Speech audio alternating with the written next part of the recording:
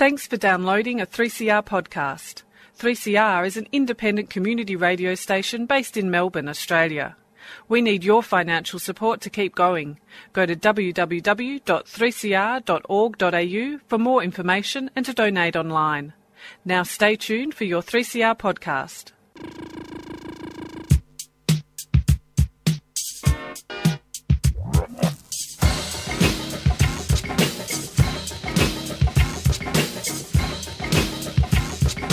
歪んだ意識と節くれだった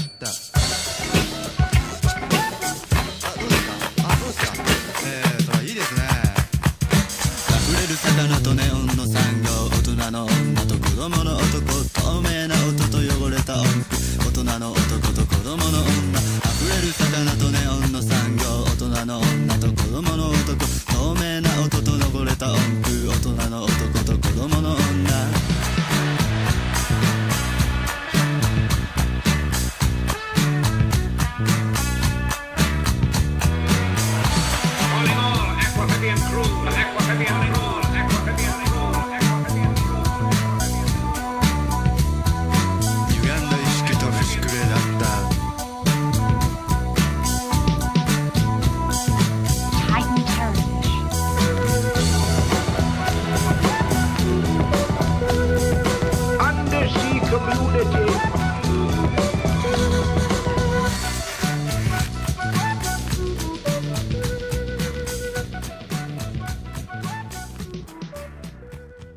Good morning and welcome to Out of the Blue on Sunday, 17th of September 2017. You're listening to 3CR Community Radio, 855 on your AM dial, or you can have a listen from our website, www.3cr.org.au/Radio Blue, where you'll find a number of previously broadcast episodes that have been uploaded as podcasts.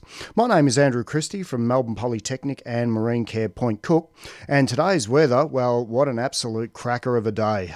If you could bottle weather like this and keep it on hand, our lives would be much, much better. After all the crappy weather that we've put up with lately, it is fantastic to get a great burst of sunshine. Top temperature of 19 degrees in Melbourne today, and just such gorgeous weather. Light winds from the north. One thing to bear in mind is that towards the evening, early evening, I believe, the wind is just starting to pick up a bit, and we're getting gusts of up to about 35 kilometres an hour. So just remember that's more than enough to tip over a kayak. So just be, as I always say, be careful when you're out and about on the beautiful waterways of Victoria today. I'm hoping to jump in the water myself out at Point Cook Marine Sanctuary today when I'm done with the show this morning. Okay, last time I was on the air back on the 13th of August, I was discussing the incident at Brighton Beach when young Sam Canizet, his name was munched on, feasted on by a bunch of marine scavengers. Made a lot of news where the amphipod crustaceans jumped in and started taking a nibble on him.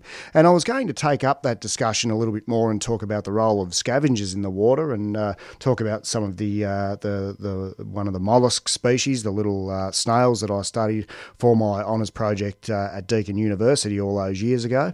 And then I started thinking of another little issue that popped into my head during the week, and it relates to shells, but it is a little bit different to what our listeners are probably expecting. And when I say shells at the Point Cook Marine Sanctuary, I'm talking about unexploded ordnance, so something that's a bit out of left field today. So I'll discuss that coming up after this brief announcement. Hello? Listen, I had a great idea. Male chauvinist pig versus hairy-legged feminist. You're still a feminist, right? I'm a tennis player who happens to be a woman. The battle you've all been waiting to see. The battle of the sexes. You want to see it, right? Then get along and support 3CR at the Palace Withcast Cinemas, 89 High Street, Northcote, on Thursday, October 5th, from 6:30pm. for a screening of Battle of the Sexes. You're offering the men's winner 8 times what you're offering the women's winner. The men are simply more exciting to watch. It's just biology.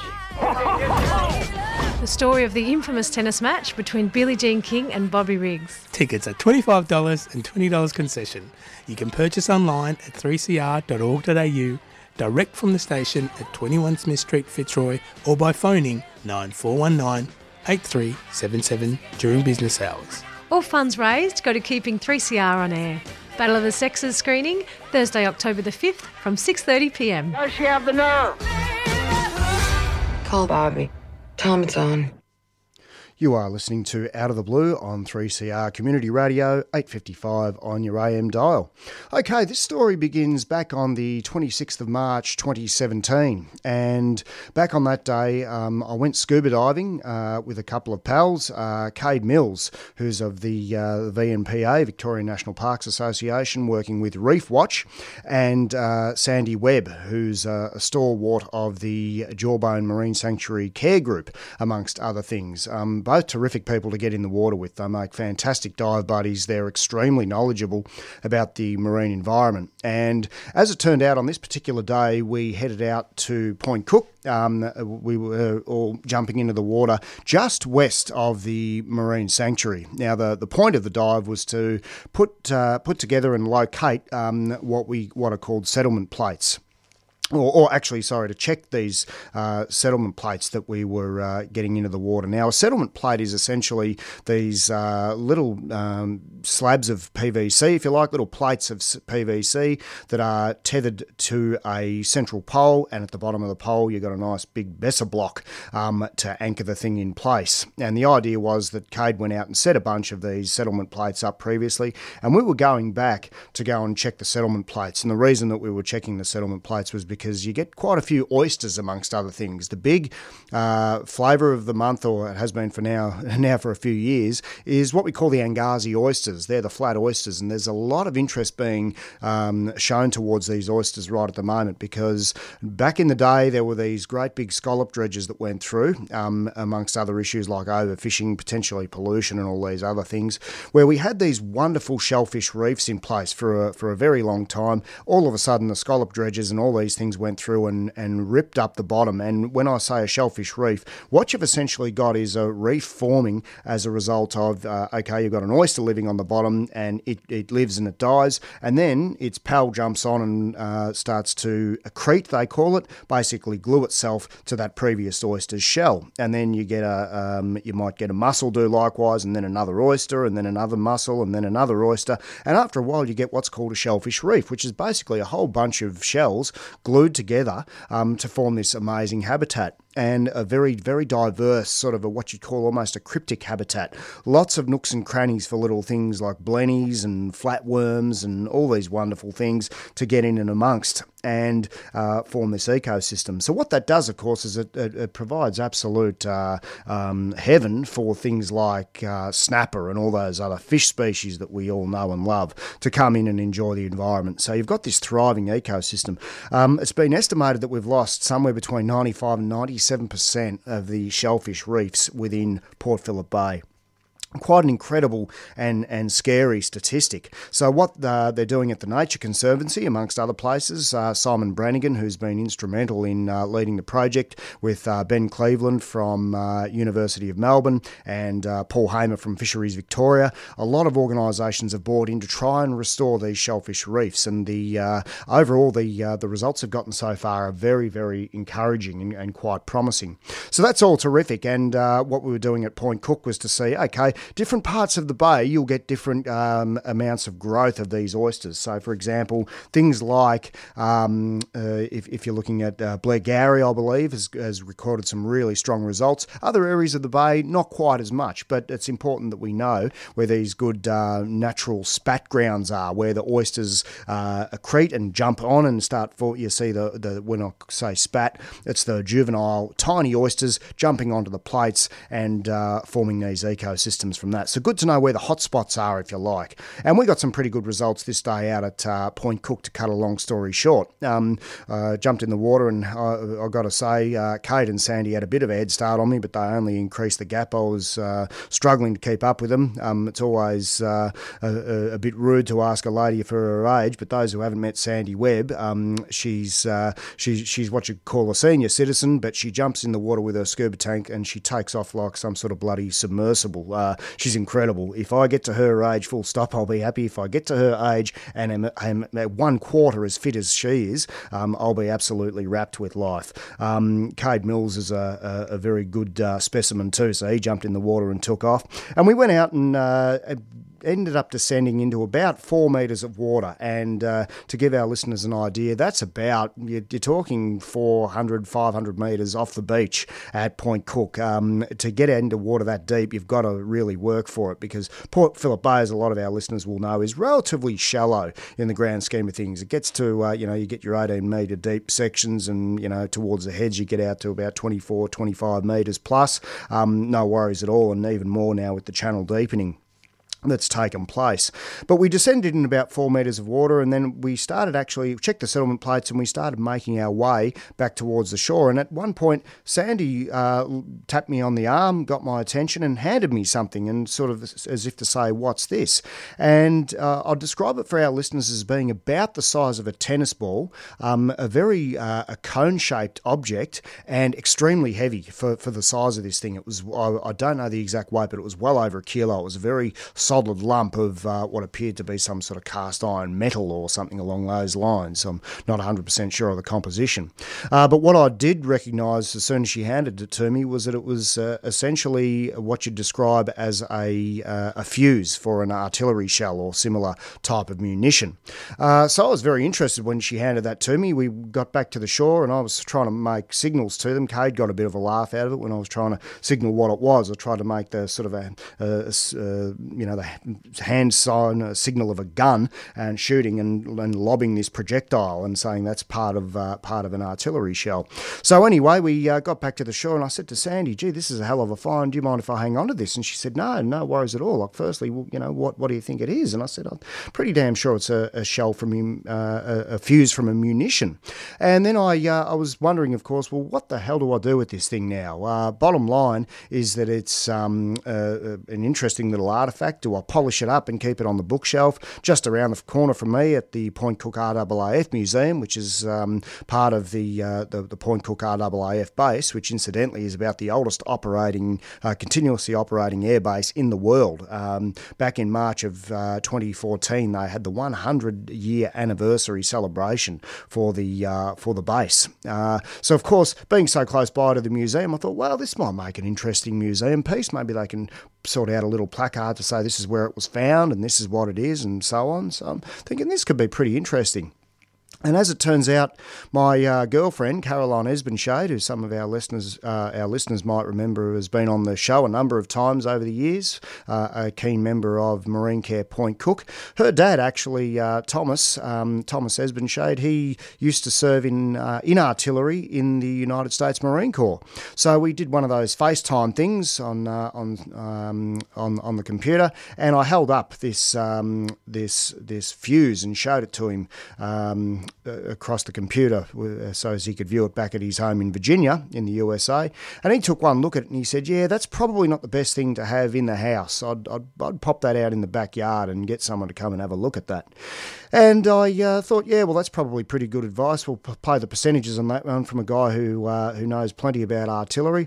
So I did that. I put it out in the back, and then time sort of crept up on me a bit, and days turned into weeks, turned into months, and I thought, well, I really should get this thing checked out.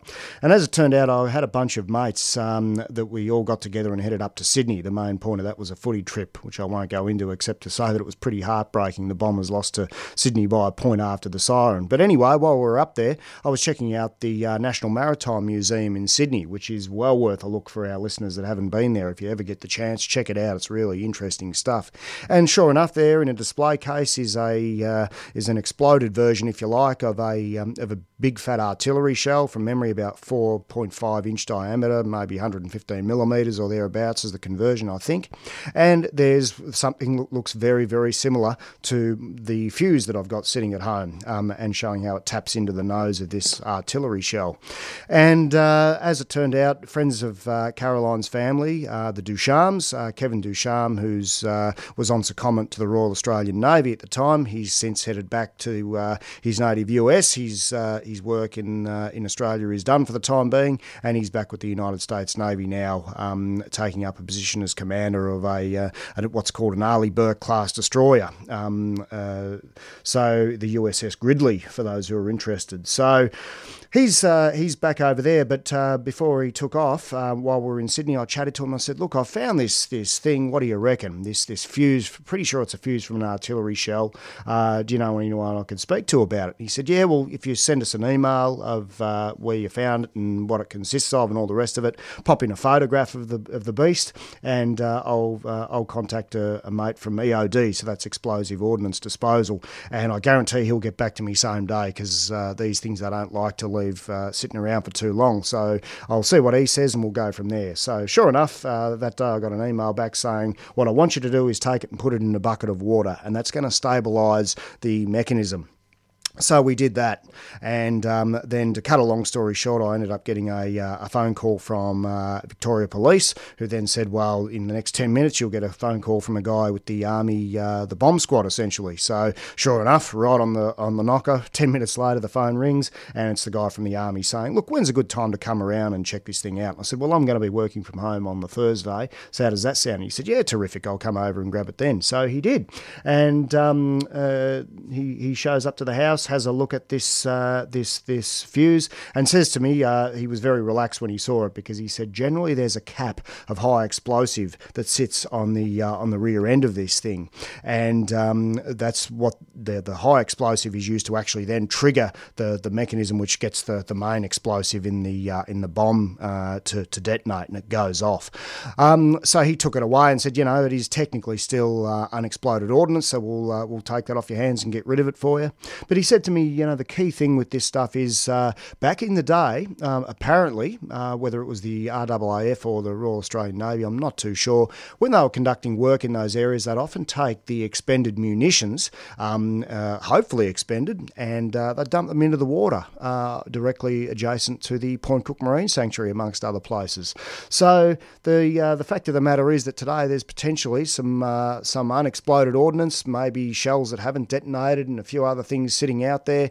Who knows how long they've been there for? Like I said, it won't be from 1914 when the base first opened, potentially, but there could be stuff dating from easily from about the Second World War vintage and later that's been tossed into the Marine Sanctuary. Not a great situation from that point of view, but his key point was if you find any more there, they're happy where they are. Just leave them there. So that's why I wanted to talk about that on the air today. For those of you that are getting into Point Cook Marine Sanctuary or northern Port Phillip Bay, there's been quite a bit of defence activity over the years in areas like Williamstown. If you do find any of this stuff that looks a bit sus, feel free to grab some photos and all the rest of it. I don't think it's necessarily the thing you'd never dream of touching or anything like that, but just grab some photos and maybe even report it, but just leave the stuff to sit there, because as he said, it's quite happy where it is. Last thing we want to have is any sort of accidents from these sorts of issues.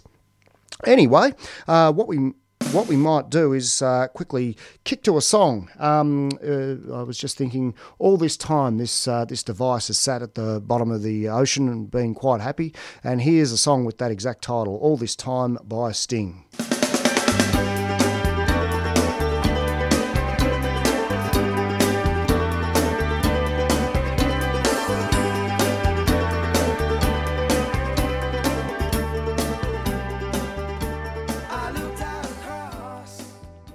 It's hip-hop, blues, reggae, jazz, opera, roots, curry or world music you're into, 3CR's music menu is serving it up to you. You're with Music Sans Frontières, music from around Australia and around the world. Good afternoon, everybody, and welcome to another edition of Great Voices. You're listening to Hit Sister Hop on 3CR 855 AM. Music matters on 3CR, 12 noon every Friday. Keep these diverse tunes on the air by subscribing to 3CR. Call 9419 8377. The newspapers shout, a new style is growing. You're listening to Out of the Blue on 3CR Community Radio, 855 on your AM dial. I tend to do a lot of name dropping on this show, and one of the things that really sort of stands out about the, whether you're talking about topics like marine ecology, marine biology, aquaculture, all these sorts of things, is it's an amazingly small world. And once you start meeting a few people, you start to know others, you get that snowball effect, and it's one of those areas where everyone knows everyone. And the likes of Cade Mills and Sandy Webb, I'm very, very keen to get on the show in the future. The other name I was dropping before, Kevin Ducharme of the United States Navy, him and Al Paquin were some gentlemen that I had on the show back in January of 2016, and it's one of the best interviews I've ever conducted. Those guys talking about the marine world from the US Navy point of view, it was some pretty fascinating listening for me, and having the pleasure of chatting to those guys off air as well, of course, was fantastic. So yeah, very interesting stuff. Wanted to, just as we head towards wrapping up the show, wanted to point out that there's some really interesting stuff going on at the moment at the Sun Theatre in Yarraville. Dunkirk is a show that sort of involves the Merchant Navy. I haven't had the pleasure of seeing that one yet, but it looks pretty amazing, and from all reports is a very, very decent production. So see if you can go and check that out. I actually had a look at Lawrence of Arabia last night, and some of the cinematography in that show, where they're showing the Gulf of Aqaba in the Red Sea and all that sort of stuff. It was quite incredible. It sort of reminded me a bit today, coming in on the train, looking out at the water from Seaholme Station, and you can see the waters around Williamstown and Altona, and it just looks fair dinkum. It looks that flat out there today that if a crab farts, I think we might get a tsunami warning. It is that flat and that inviting. So whatever you do today, make sure you don't get stuck in the house or stay indoors too much. Go outside and get a great big fat injection of vitamin D, which we all need, and face the upcoming working week, where I believe we've got some beautiful weather coming too. Getting up to 22 degrees, I think, is a high during the coming working week, which is always a nice thing.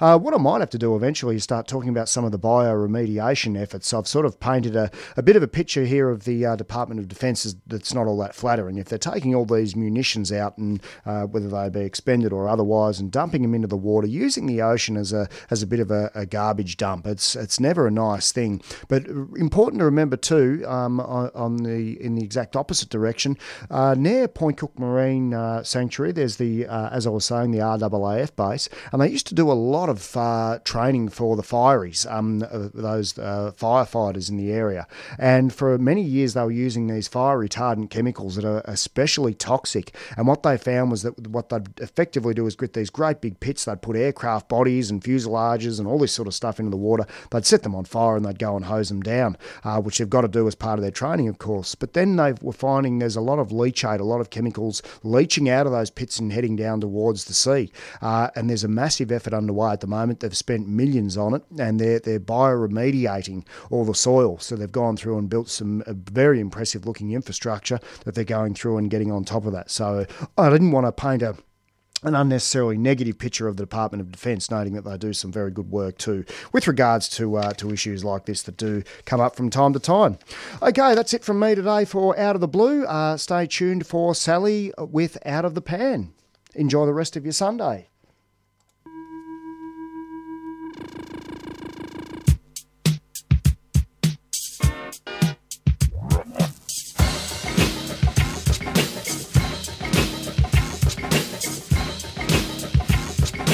歪んだ意識と節くれだったど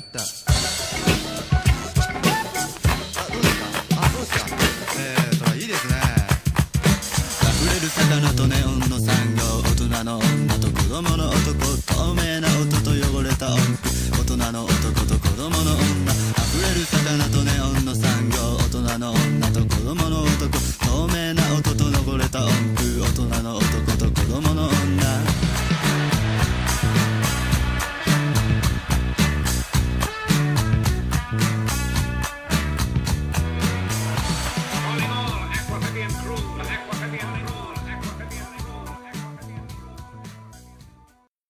You've been listening to a 3CR podcast produced in the studios of independent community radio station 3CR in Melbourne, Australia.